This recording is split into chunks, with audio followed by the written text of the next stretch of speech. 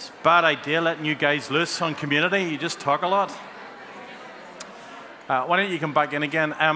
We're going to be continuing on our series, but just before we get into this, I want to take an opportunity just to pray for some folks. First of all, there's a couple of people just with a few cancer scares at the minute in our church, and we really want to pray for them this morning. I want to pray for them first, and then I want to pray for somebody else. But let's just pray for those that are cancer is just this awful disease that when it comes into a family, it just is this rot that goes on inside a person. And I just want to pray this morning, Father, we come against all disease.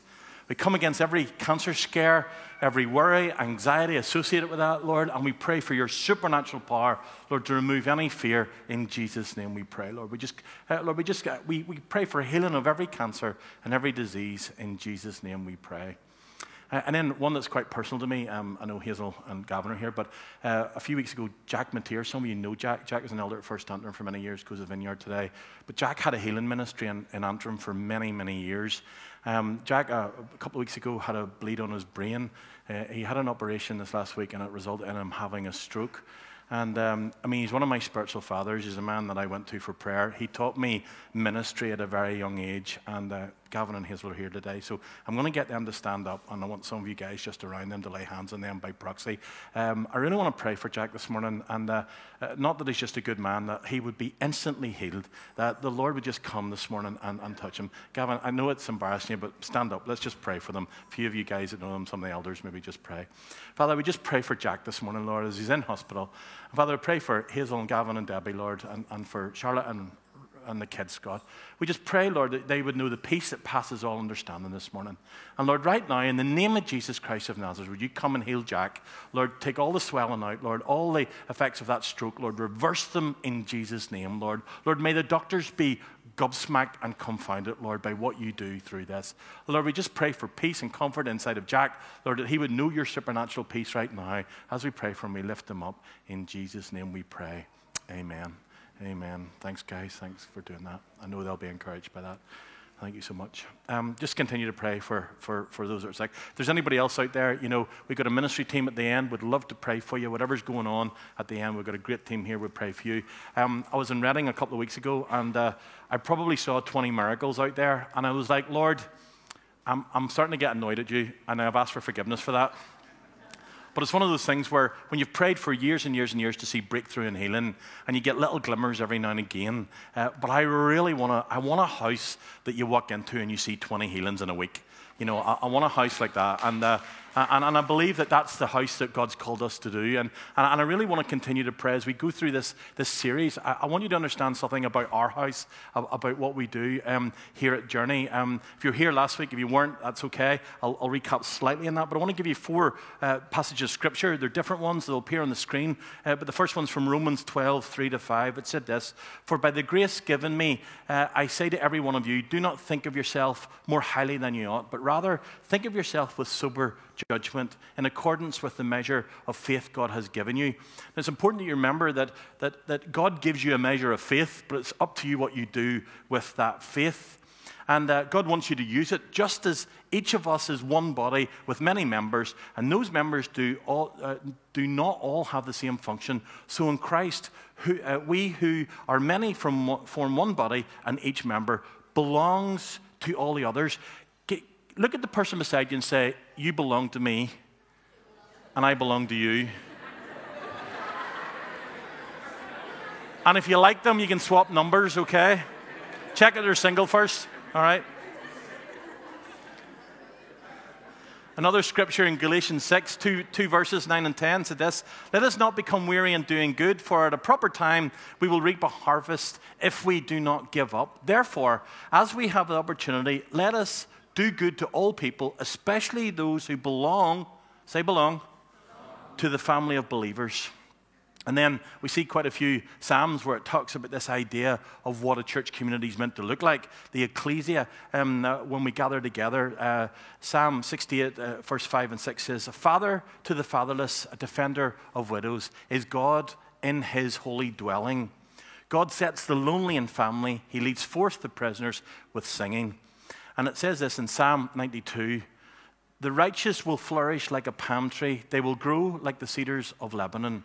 This is about flourishing when you set down root. And it's important that you understand that there's something in belonging to each other when we set down root that actually God comes through, proclaiming the Lord is upright, He is my rock, and there is no wickedness in Him. This idea that when you're planted in the house of the Lord, that we flourish and God breaks through. And the Bible teaches us the value of local church. Many of you know that the local church was the only organization on earth that's not for the benefit of its members. It's for the benefit of the non-members. It's important that you get your head around that before we start into this. This word ecclesia means the gathering of God's people. It's a Greek word. It's this idea that when we corporately come together, and it's important you understand, when we corporately come together, it's a foretaste of what's going to happen in heaven. It's this idea that in the city of God, whenever we go into heaven, there's a place where there's 24/7. Not that there might be 24/7 then, but there's 24/7 prayer and worship that we will be able to go and visit this place called the Holy of Holies, and day and night they're worshiping the Lord. This is a foretaste of heaven on earth before we get to heaven. And it's important that the Bible teaches the value of local church. And it's important that you belong. All through Scripture, there's this idea of belonging in community. Belonging was God's idea. And there's an epidemic right now of people who don't feel that they belong to anything. I'll come to that later on. But this idea of ecclesia was that on the day of Pentecost, God started the church.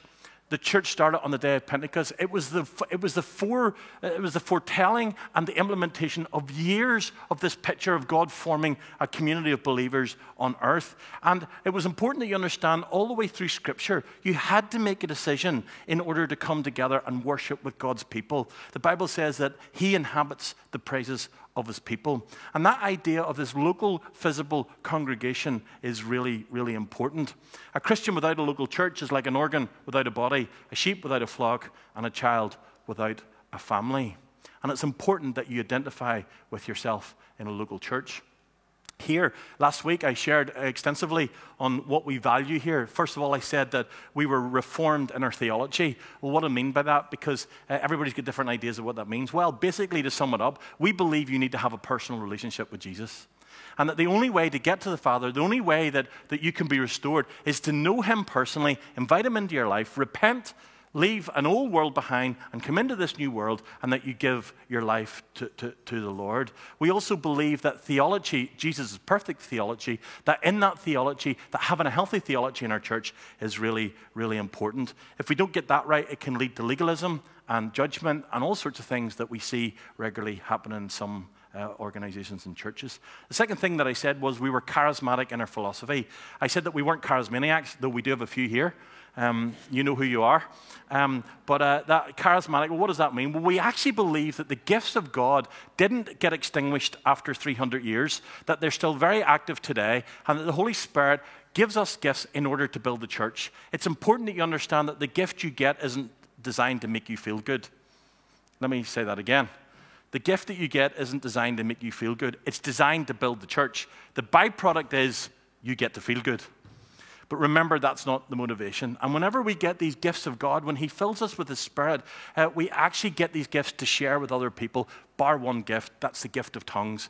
Everybody over the years has had a whole handling with tongues. I don't really understand the big deal with it all. I keep saying to people, do you think you're going to speak English when you get to heaven? That actually the earthly languages were accursed because of the Tower of Babel, and that actually we speak in tongues of men and of angels. And the gift of tongues is a private prayer language that when I pray to God. It's my soul interceding to God, and we do that in tongues. And often in worship, you'll hear us singing in tongues in this church, and that's part of that, part of what we do. That's the only gift that edifies you. That's the gift that lifts you up. All the other gifts are meant to be shared. And we also believe in Christophanies. I said last week that we believe that when a corporate group of people come together to worship, Christ passed by. And I've been in some of the most intense worship sessions where you just know Christ is in the room. Christ is here, He's with us, and He tends to show up a whole lot more when we come together corporately as the ecclesia. And last week, thirdly, I said that we were missional in our approach. Well, every church needs a mission. If you start with the church, the mission will get lost. If you start with a mission, the church will flourish. Well, what's our mission here? Well, our mission is to go to the ends of the earth. That's the Great Commission. But our commission here originally started off was to see Antrim restored, renewed, and delivered, to see the young people in this town have a better place. And I shared last week some of the stuff that I think God's doing in our town. town. Years of praying for this place is seeing this place flourish. Last week, there was 190,000 people came to the garden show. We've got one of the most amazing, spectacular garden shows. People from all over Ireland come to it. We're just seeing things where Antrim is becoming this creative hub. Why? Well, because I genuinely believe because a bunch of us people began to pray 12 years ago. I genuinely believe that. I'm not saying it's just down to us, but I think something happened in our community, and when we do that, and when you get people who understand the vision of God, we go after the mission. That's why we do our Easter egg drop. People say, I had somebody challenge me and said, well, what gospel is that? I says, that is exactly the gospel, and if you don't get it, you don't understand it. And actually, it's this idea that we bless, we continually bless, and we faithfully bless our community. And it comes from Acts 2, when God said, good deeds leads to goodwill, and I believe it leads to good news. And that's a vision of our church, and that we will always be on mission. You have to find a mission. That's what I said last week. If you don't have a mission, you will be bored, you will be depressed, and you will sadly probably lose your faith at some point along the way. It's important that you find your own mission.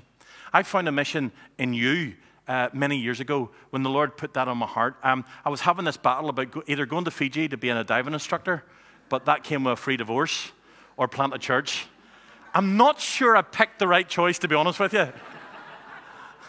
And it's one of those ones whenever God puts something in your soul. But that has moved from just a local vision to being a national vision of Ireland. But actually, you need to know this, our church is affecting the world right now.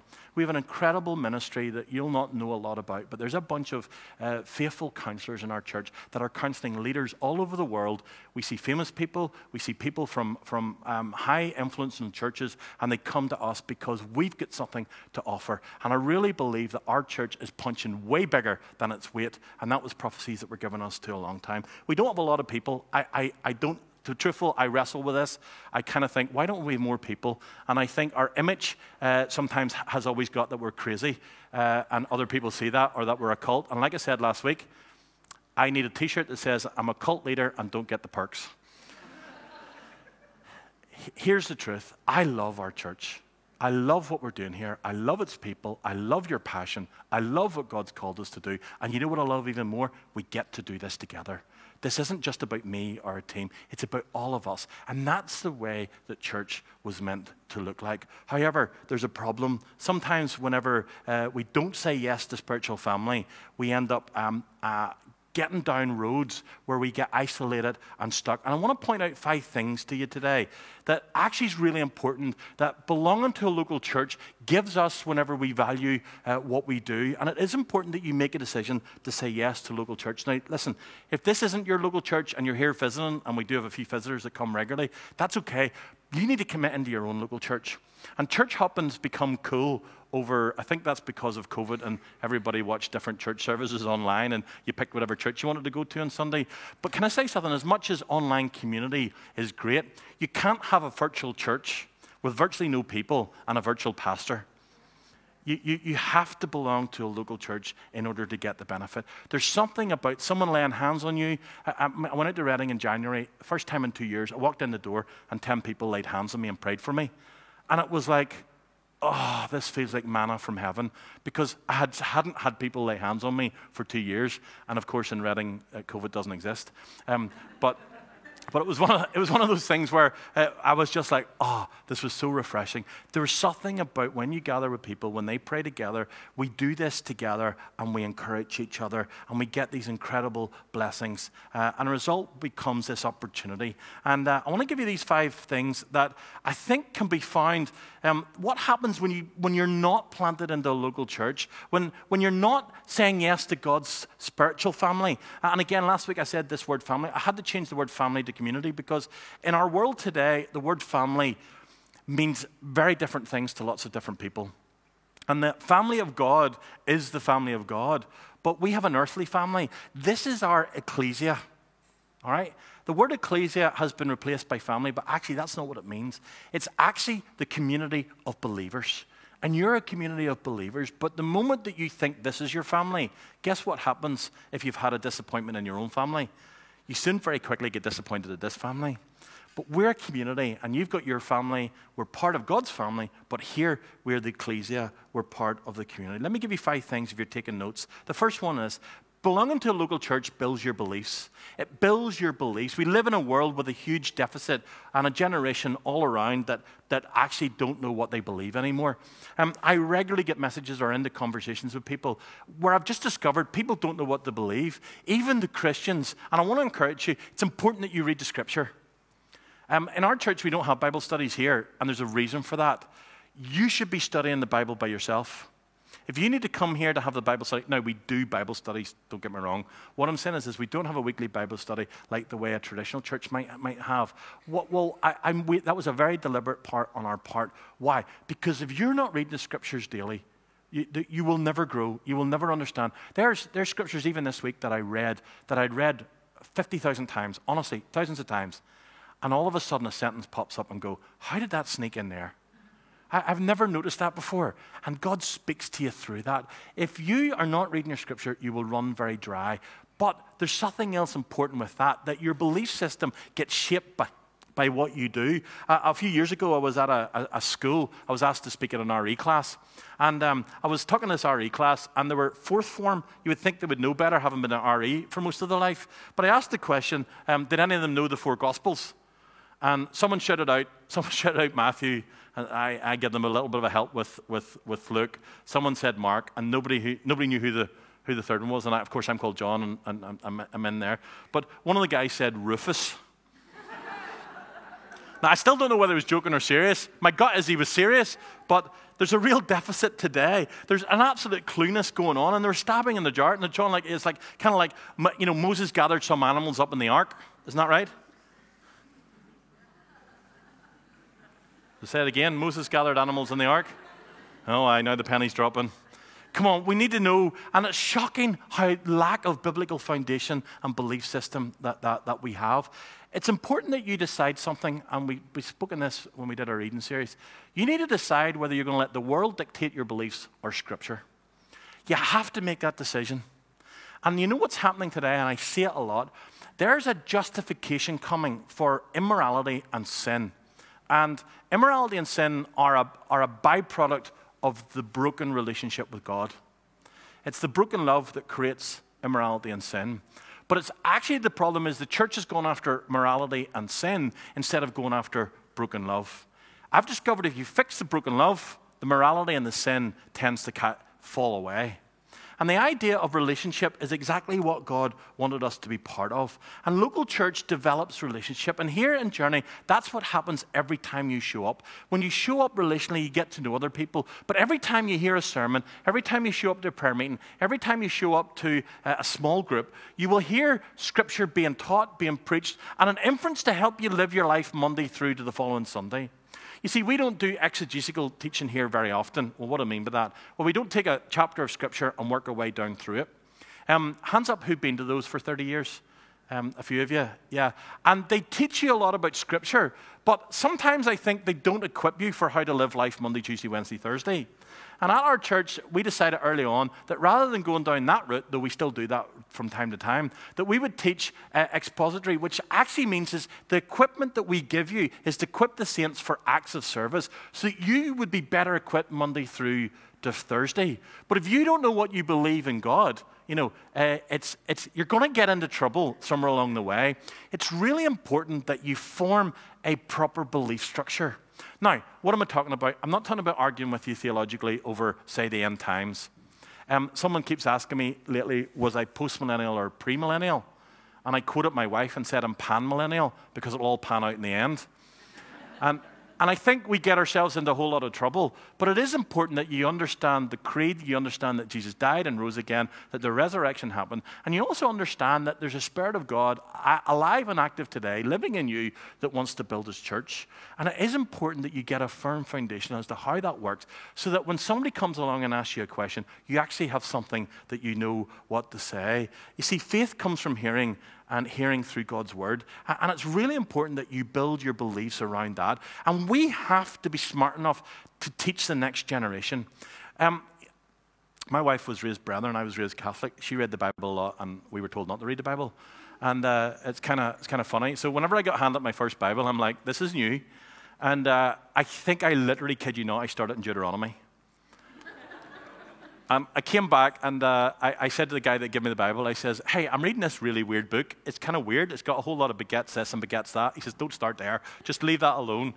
Go off into Matthew, Mark. I said, what, you start in the middle of the book? He's like, yeah. He says the whole story runs through that. But it's this idea that when we read the Scripture, something builds our belief. But it is important that when you come here and you fit in, that we teach you something that helps you grow, helps you mature, helps you become better than you are today than you were this time last year, but also to focus you that you'll be better this time next year, that your belief gets established. The first thing we do is we need to build our beliefs when you come to church. The second thing that we believe as a result is this: it gives you a place of belonging. It gives you a sense of belonging. I often realize in the counseling room, one of the biggest problems today is that most people don't really feel they fit. I'll challenge you. Go ahead and think for yourself for a moment. Where have you ever fitted in? Just think about that. Where have you ever felt like you fitted in, that you belong, that you got a place of belonging? Go ahead and think about that. I've discovered if people didn't feel they fitted in at home in childhood, they will grow up not fitting in anywhere. In school, in high school, in university, in their job, or even in their church. And I do a little exercise in the counseling room where I draw 6 circles, and I get people to put dots as to where they feel that they belong. If you felt in the center of the circle when you were in childhood, you actually will find that you'll be in the center of all the circles as you grow along. But if you were offset or inside the circle but on the line or outside, that actually is often where all of the 6 places that demonstrate. It's quite incredible how many times that happens. And church is meant to give you a place where you belong. Now, what do I mean when I belong? Because there's two-way traffic, all right? There is a group of people that come, and I belong to church to receive. And there's a season when people come to church where they belong, and it's important that they receive. They receive teaching, they receive prayer, they receive discipleship, they receive encouragement. It's important you get that. But if you're doing that for 20 years, something's not right. Because the discipleship process has to look like this, that actually you go through this transformation, that the more you belong, the more that you fit in, the more you get healed, restored, and delivered, the more your job then is to become that person that you've needed for all of that time. People say to me, well, how long that should be? Well, it's different for every person. But if I said to you that that shouldn't be any more than a year, that gives you something to focus on. I love that there's new folks that came through Alpha last year. They're here at church. And when they come through Alpha course, they come in and they think one of the Gospels is Rufus. Honestly, they do. And you start to encourage them in Alpha. And what you see incredibly over a period of time is as they go through this course over this 10 weeks, God begins to do something on the inside of them. Their belief begins to change. They begin to look at life differently. They begin to change. And then they have an encounter with the living God at the Alpha weekend. When the Spirit of God comes in, transforms their life, they are changed in a moment. In that moment, your name's written in the Lamb's Book of Life, and God doesn't have a big rubber. All right? You can't undo your salvation. It was a gift of God. He gave it to you. There's nothing you contribute to. But when God gives you that gift of salvation, there's a responsibility what you do with that. And it is important that you just don't stop then. I thought when I got saved, that was it. That's not it. There's a journey to be had. It's called sanctification. And God wants to march us on a journey of renewal, of healing, and consistently being transformed into His likeness, that we would have the mind of Christ, that we move from here to here. Why? That we didn't have the mind of Christ, and now we do. Let me ask the question, when it comes to the people that you don't like very much, do you have the mind of Christ? When it comes to belonging in church, do you have the mind of Christ? Northern Ireland, we love a good gossip. We love, see her there? Look what she's wearing today, coming to church looking like that. That's what we do. And yet, what are we meant to have? We're meant to know the mind of Christ. That when you come in, you belonging, but it is important. You can belong for a while, and it's important. But there's a point you have to get where you don't need to belong anymore to be free. Let me say it again. There's a point in life that you get to where you don't need to belong. You just do. Do you see what I'm saying? If you need to belong somewhere, you will always be looking for somebody else to give you something that they can't give you. But there's a point comes when you settle this issue internally where you say, that's it, I belong here. And it's quite incredible what happens when you choose just to go, I belong, and stop wrestling with it. You see, a lot of people try. We see it a lot. You know, they try to fit in, they try to come along, and then they get frustrated at us because they're trying so hard to fit in a particular way that it doesn't quite work. Can I just say to you, if that's you, relax yourself. Take a chill pill, all right? Just come in and be. And this is a place where you can be for a period of time, but there'll be a point when you'll get one of us, probably me, will come along, and you'll either get a tap on the shoulder or a size 10 on the backside. Either work, depending on who it is. But actually, it's important that you go, hey, you can't stay here anymore. I had someone, when I preached on marriage here a couple of weeks ago, someone came to me who were living together, they had a child together, and they were like, we didn't know, are we supposed to be married? That's going on right now. And I said, well, technically, if you're living with your wife and you've got kids, you kind of like have left your mom and you did the biblical thing and you're kind of married, but it might be good if you make this legal, and maybe before God it might be good to do. Right, we must sort that out. That's the world that we live in. And we have to have a place where people can come in here and belong before they have to believe. But there will be a point that if you sit in this seat and you're here for a year, if you're not getting one of us in your ear, our team aren't doing their job right. Why? Because God loves you too much to leave you the way you are. It's a cliche, but it's true. He's designed to bring you into the fullness of God, and that's what belonging actually makes. And belonging comes by serving.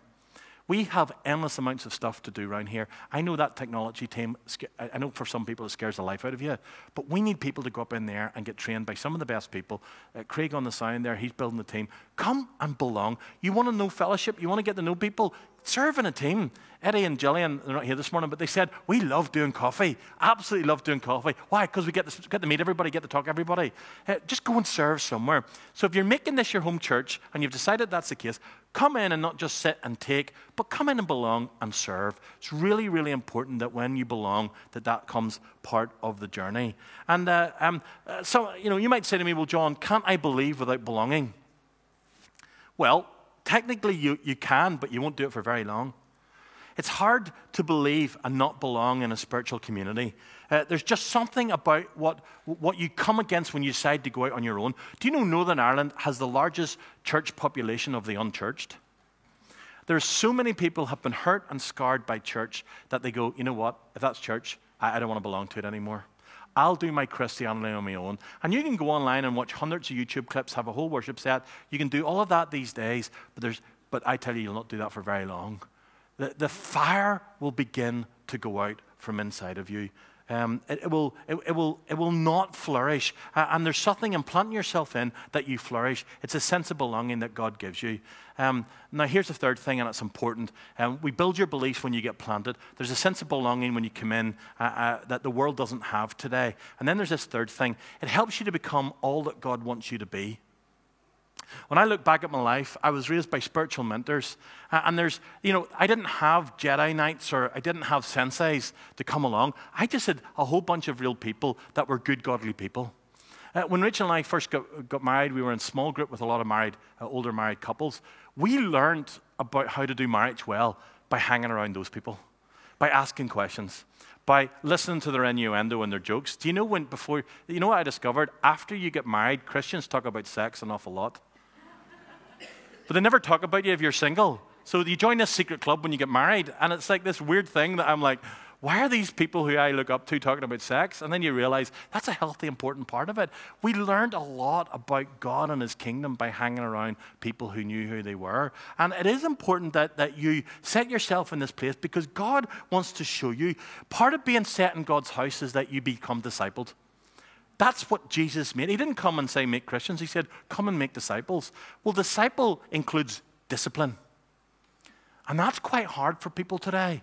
How is it that you take rebuke or take discipline? Part of the growth is that somebody has to be able to call you out on your sin, call you out on the stuff that's holding you back. And it is important that when you choose to come here, you will definitely get that. But you'll get it in love, in grace, and a place of encouragement and acceptance. And that is the difference whenever you belong to a community that's for you. We handle sin issues in the background. You will never hear about those, generally speaking.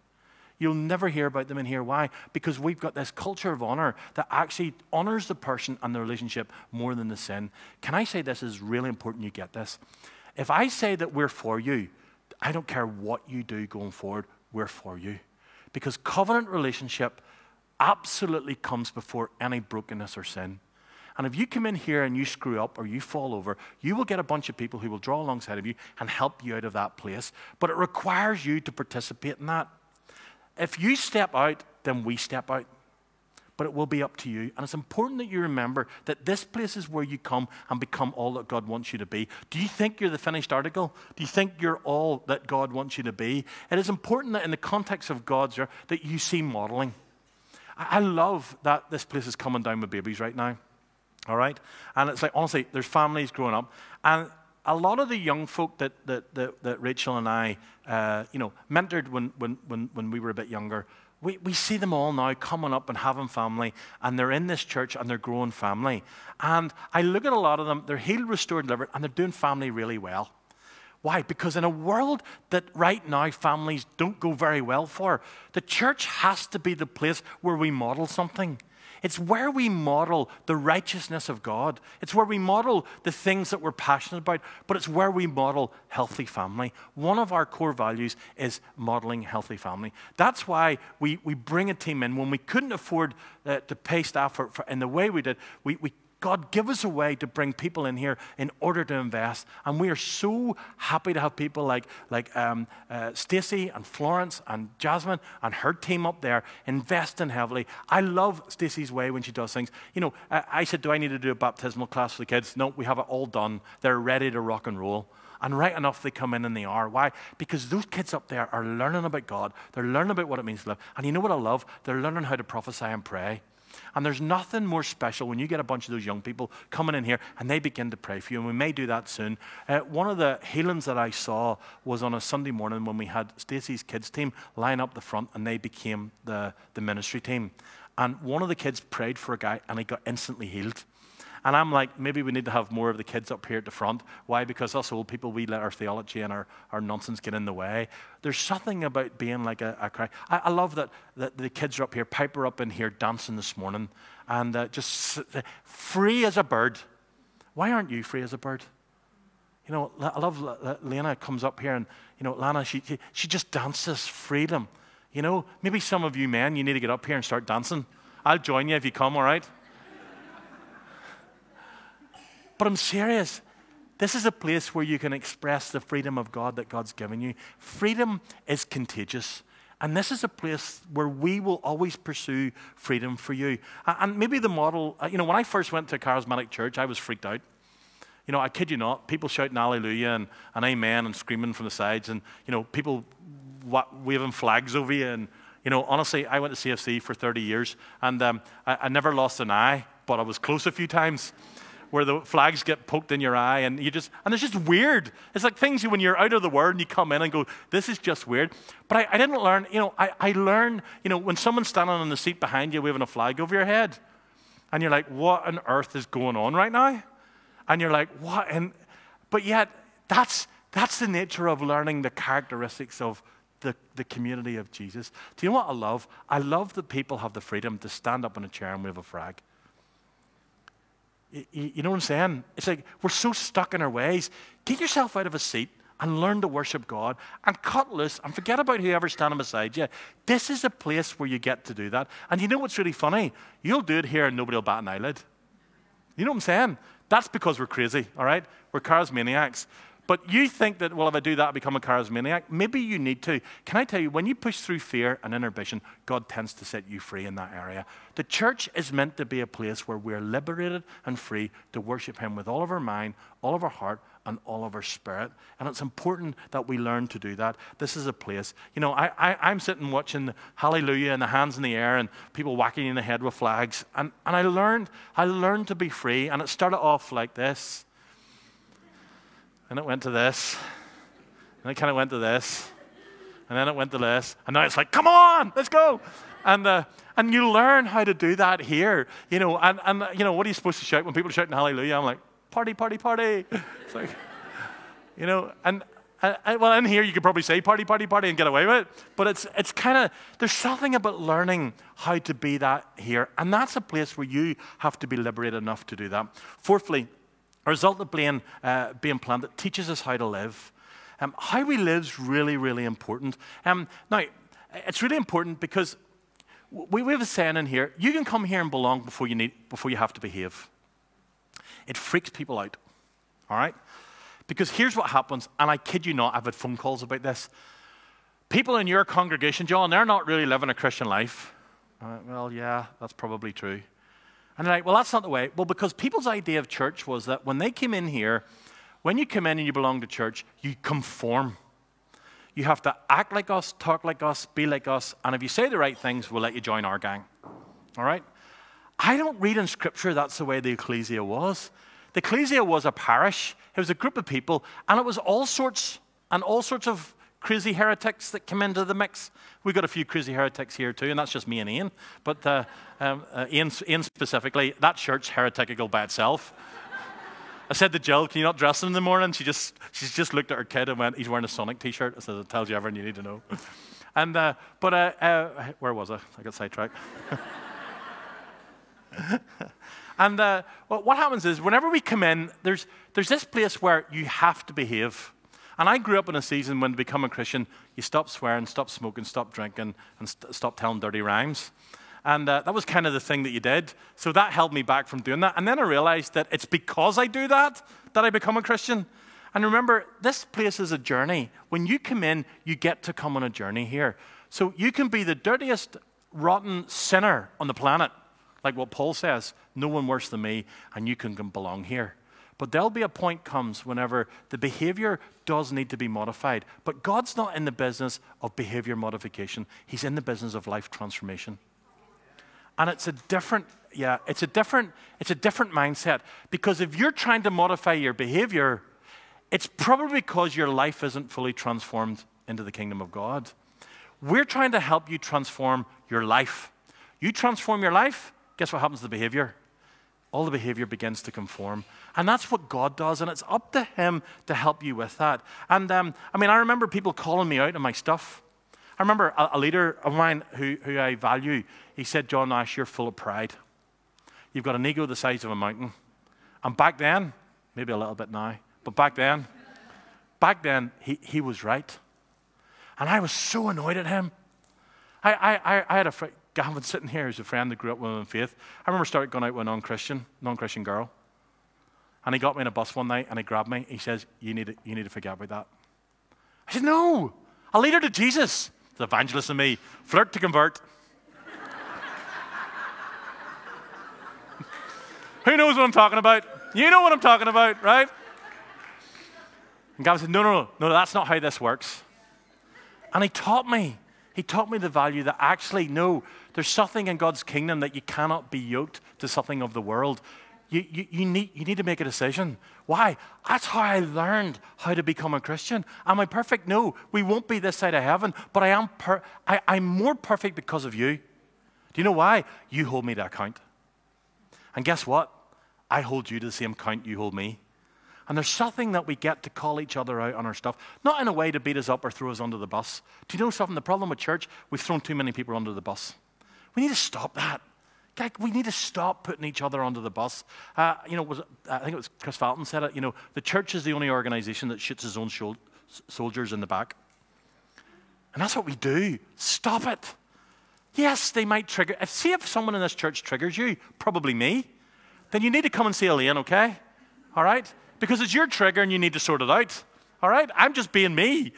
But actually, it's true. The Lord wants us to be transformed into His likeness. And it's important, really, really important that you understand that whenever you decide to plant us in here, it teaches you how to live. How should we live? Well, you see, you might say it, well, I've got to stop cursing, I've got to stop smoking, I've got to stop drinking. Actually, you can smoke, drink, and curse in here, and people probably won't go too hard on you. Why? Because we're not really interested in restoring that in you. We're interested in helping you in your heart, in your mind, and in your soul, and that's the stuff we will go after. That's the stuff prophetically that we will be sharp on. We will speak to your heart, we'll call you out on your stuff that actually is designed to help you deal with all of that. We stopped dealing with sin and that stuff a whole long time ago, and it is important. Get out of that thinking. If that's your thinking, that's on you. The heart is what needs restored. It will always come back to relationship.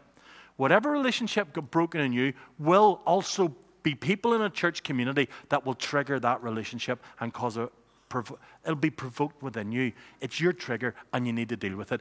That's why we value things like theotherapy, prayer ministry, and the prophetic, because we're calling out the gold in you. We're calling out the stuff that's in your heart to transform you into what? The likeness of Christ. When you do that, all the other stuff takes care of itself. We need to stop chasing that stuff and start going after true transformation of the heart. And that's what God wants to do. I love that I've got these people to do this church life with. You know, I get a chance to be around holy men like, honestly, like people like Eddie Cook, people like John Walker, people like Ian Somerville, Richard Porter. These are the people in my life that come along and go, hey, John, I'm going to call you out on that. You know, people like Philip Logan. These are men in our community that I look up to. That I draw alongside, that they get to input into my life and say, hold on a minute, young cub there. You know, they don't do that. And guess what? I get to do it to them. And we've this relationship where people call us out. I love that we've got spiritual women, people like Julia Muir, who comes in here, and out of everybody who ever calls me out in anything, she's the one that does it the most. And she will call me out. I see that on you, John. Let's get an appointment and get that sorted out. Why? That I'm consistently being transformed. People like Catherine McKee, my wife, my staff team, call me out in my stuff all the time. I love them dearly. They call me out. Sarah's face, we didn't need to talk anymore. I just say something, Sarah's face. Right, okay, let's not do that. But I love we've got these people. People like Elaine. Why? Well, because our behavior actually matters. If we look like the world, the church will be ineffective. We're not meant to look like the world. We're meant to be looking like this joyful, incredible place that is life-giving, that when we go down into that, some of you are here because you saw the smiles on our someone said to me, I've never seen a more bunch of happier people in all my life. That's why I go to your church. And they look around going, how did those people get that? How they got that because they spent hours and hours in the counseling room with Elaine or coming up for prayer, being hungry to restore, in the Word, going after their own life. God's interested in your heart. And finally, number 5, you get to live a bigger life. Ian, come on back up again. You get to live a bigger life. Church is so much bigger. Being part of local life is this place where we get together and we do something together. There is a power and a movement when we do this stuff together. There's something in corporate when we get together and we do it together that God brings the ecclesia together in order to fulfill His purposes. I'll finish off with a story. I love Discovery Channel. Anybody else? Anybody else love Discovery? I love history and all of that stuff. My family hate it with a passion. Anybody watch Gold Rush? No? 3 or 4 of you? I love Gold Rush, all right? But every now and again, you flick over to the Nature Channel, all right? And you get, I like my TV screen, 4K, and you see all the colors, really nice to watch. It's like when I first got my TV, Ethan's like, Daddy, you're mad, sitting watching all the colors of that. But you get to see this. And have you ever come across the Serengeti Plain? And you see Richard Attenborough talking in that voice. And you look out and you see this large herd of wildebeest. And I've come to the conclusion that wildebeest are the stupidest animal on the planet. All right? And when they stay together in a circle, they're good. But you see the camera following the wildebeest as they're just munching away, happily walking along, serving what they do, doing what they do. And then the camera shoots to this pride of lions. You know, there's one big lion lying there and he's flicking the tail. And 4 women running around serving him, It's like the best life ever. And then all of a sudden, you see this wildebeest. Let's call him Luther, okay? You see Luther, and he's like, nah, I don't like that pack anymore. I don't like hanging around with them. And then the next thing, the camera shoots back, and you've got 3 of these lionesses doing that shoulder thing. You know the shoulder thing? They're sneaking up through that, and they're going, and they've got Luther there munching away, and all the other wildebeest are going, Luther, get back here. There's lions out there. And Luther's going, no, I'm doing okay by myself. There's nicer grass here. Luther, get back in the pack. There's lions out there, and they're going to get you. And you see them, next thing the camera's intense now, and you're into the picture. And all of a sudden, you see that, like the 3 lions, like 1, 2, 3, wah! And they're on Luther, and his back leg going like this, and before you know it, he's being torn to pieces. And the rest of the wildebeest have scarpered. They're dusting the thing, and away they go. And there's poor Luther, and he's still alive, and he's looking down, and the back end of him's gone. And the lions have ripped him apart. And then he's dead, picked off. Why am I telling you that?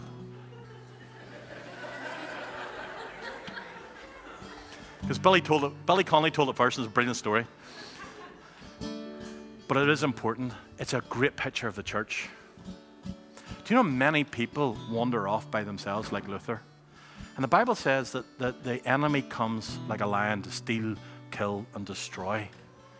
And I can tell you, you head off by yourself, you will end up like Luther, and you will wonder why the inside of you is carnage, because the lion is in there ripping you apart because you've chosen to leave the pack. We were meant to do this together. We're meant to belong together. We're meant to be in community. And yes, here's the truth. You say, well, I've been hurt. I've been hurt by community. Community has hurt me. Church has hurt me. Can I tell you something? It's hurt me too. And there was days when I was hurt by church where I tell you, I didn't want to do this anymore. There was days we were done. I'm packing this in. I am done with this. And I know so many people who've been hurt by the church. Dang it, I think even I've hurt people in this church. I'm so sorry if that's the case. But when you put yourself in a bunch of people, it's a risk that you actually have to take. But can I tell you something? It is less of a risk than the pain of being isolated and on your own and getting picked off by the enemy if you choose to go that way. You have to drop the guard and say, hey, I might get hurt. People in that church might not treat me the way that I want them to be treated. But can I pray for you this morning? Make a decision. If it's not this local church, please go find one that you can belong in, one that you can invest in, and not just that you invest wholeheartedly, not just with your time and your effort, but you put in financially. There's something when you do this together that, honestly, if the whole church tithed, we would change the world. We would literally change the world. But what do? And here's the truth. I would say 15% of the church tithe, probably another 40% give something, and the rest give nothing. That's the general consistency of giving within a church like ours. Imagine if we really were fully bought into local church, fully bought in to going after the things of God, fully bought in. What could we do? Imagine we could do that together. And yet, in all of it, we see the miracles of God. We see that. If you've been hurt by church, if you've been rejected by church, if church have hurt you, on behalf of a church leader, I'm so sorry. I believe that they didn't mean to do that on purpose, though some of them maybe did. But I'm sorry if you've been hurt. But if you hold on to that hurt and that pain and reject church, you reject the very thing that Christ gave birth to on Pentecost. You need to deal with it. And this morning, I'm going to invite our prayer ministry team up. And if you want prayer for anything, for healing, for anything that I've said this morning, I would love to pray for you. But I do want to say this. If you're here today and you don't know Jesus, never mind joining a local church, you don't know the reason why you need to join the local church, I want to encourage you, the best thing you can do today is give your life to Jesus. He will transform you, not in a moment, though that can happen, but He starts you on a journey where you make a decision to step along. And can I say, there's people here today, you need Jesus in your life. There's people here today, you've never met Him, you need to know Him again. Or maybe you've walked away, maybe you're kind of living in oblivion. Give your life back to the Lord. It starts from walking to this front and letting some of our people pray. Let's stand.